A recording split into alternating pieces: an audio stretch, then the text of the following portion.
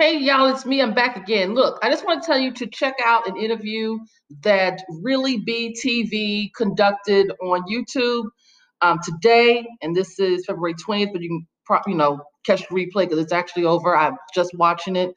She did an exclusive interview with Dr. David and Buffie Purselle.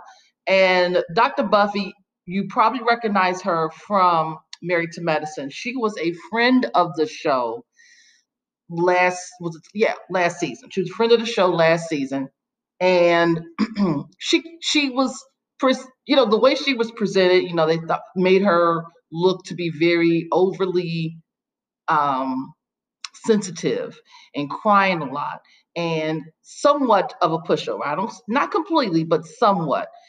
Because this is what they designed, what her character should be.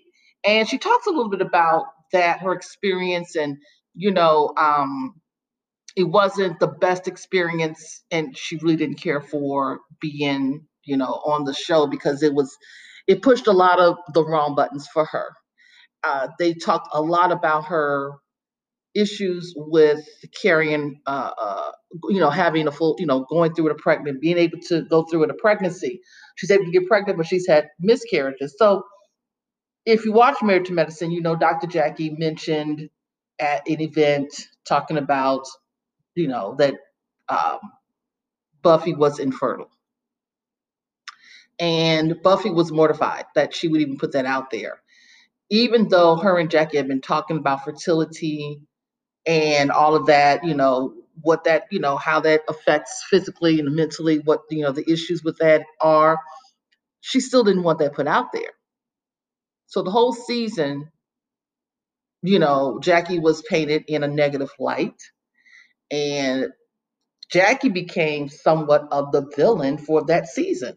And we never see Jackie, Jackie's always had this image of being the one who supposedly, and I use that word very loosely, very neutral, and the person who's supposed to be, bringing people together and, trying to bring the group, to be as one, all of that stuff.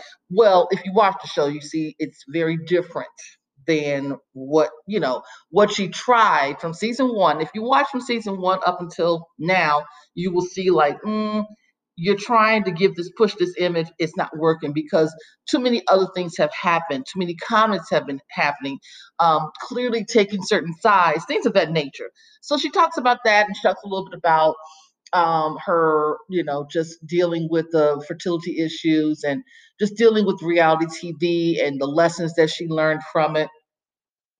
And we got some insight. We got some really good insight. One of the questions that I found to be interesting, and I kind of knew the answer, was who comes up with the decision on who's going to pay for some of these trips? And Buffy was like, well, first she jokingly said, it depends on who has the money.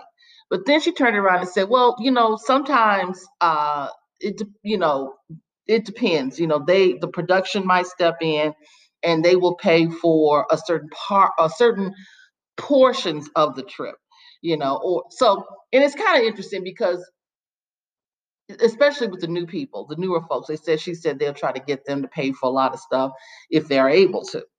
But I still think production pays for most of these fancy trips, especially like with Beverly Hills. They always were pre-COVID, always traveling to Europe and staying in really high-end hotels. I believe production has a budget for that, and they stepped in and they paid for, if not all, a good portion of it. Now, the shopping sprees is on the ladies when they get there. So, like I said, I check out the interview. It's a really good interview. I don't want to give you all the details, but like I said, it's on Really Be TV. She is on YouTube. Check her interview out with Dr. David and Buffie Purselle. It's really good. Talk to you later.